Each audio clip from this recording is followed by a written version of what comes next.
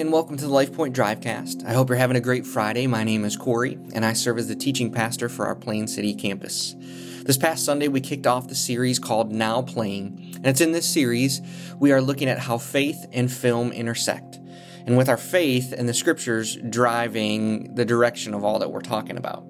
And the first movie we're looking at is Top Gun: Maverick, which is the sequel to the original Top Gun from 1986.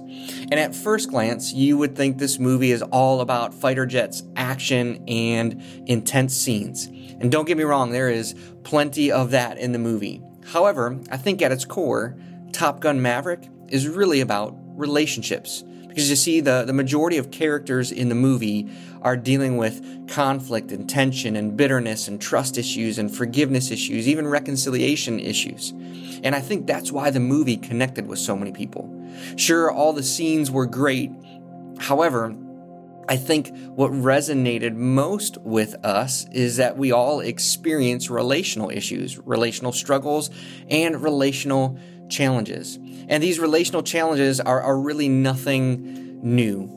The Apostle Paul in the book of Colossians speaks to how the gospel changes our relationships.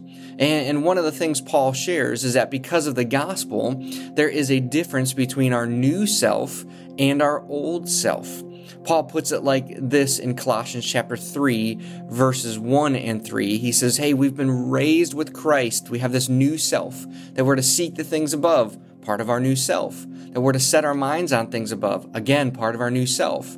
He says, don't set your mind on things of this earth. That's our old self. He says, for you have died, your old self, right? And he drives this point home by saying, put to death, right? Strong words, put to death. In other words, demolish, destroy, completely be done with the old you who did things the way the world taught you to. And he lists all these things. He says sexual immorality, impurity, passion, evil, desire, and covetousness, which is idolatry. This list here Paul gives us, these are all sins. And he goes on to say, put away, put off, be done with anger, wrath, malice, slander, obscene talk from your mouth. These things he lists are worldly and they are contrary to a new life in Christ. And what's interesting, all of these things have influence in our relationships. And these all have to do with our old self prior to the gospel, prior to Jesus in our lives.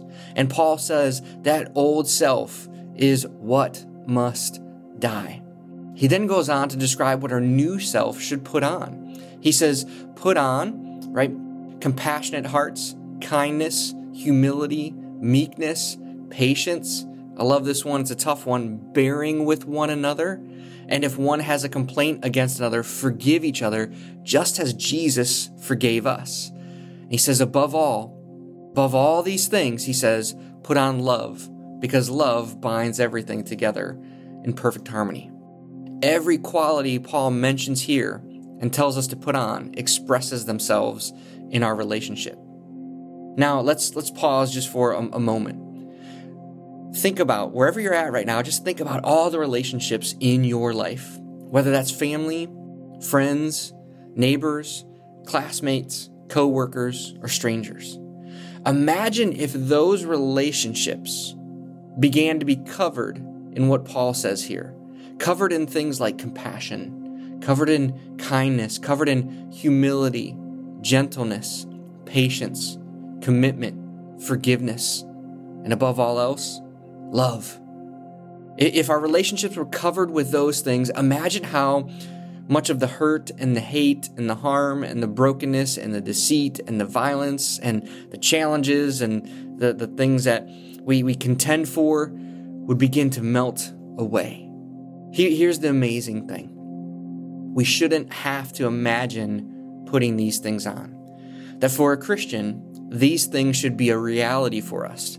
Because everything Paul says and lists here in Colossians is exactly what he tells us that comes from the fruit of the Spirit in Galatians chapter 5. Love, joy, peace, patience, kindness, goodness, faithfulness, gentleness, and self-control. Right? He says He says there, after listing the fruit of the Spirit, he says, those who belong to Christ Jesus have crucified or put to death or put off the flesh with its passions and desires.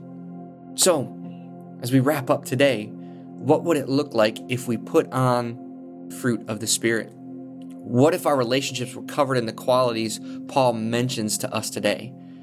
What if we walk in the Spirit, right? When we walk in the Spirit, we won't have to imagine, we'll actually experience the reality of the gospel changing our relationships one step at a time. Let me pray for us today. Heavenly Father, thank you that Jesus and the gospel has the power to change our relationships. I want to pray for those today who are walking through difficult relationships. Maybe it's in their marriage, or with the person they're dating, or with their kids, or with their parents. Maybe there's a broken friendship out there that needs mending. And there's anger. Like, if we're honest, Lord, there's anger, there's frustration. Maybe there's even a lack of forgiveness, and we need reconciliation. God, I pray today that you would start with us. Start with me. Help us to walk in your Spirit first. That we would first put on the qualities Paul talks about. That we would see the fruit of the Spirit in our lives. And as those things become a reality, guide our steps, Lord. Guide our hearts and guide our words as we navigate all the relationships in our lives the way you want us to. It's in Jesus' name that I pray. Amen.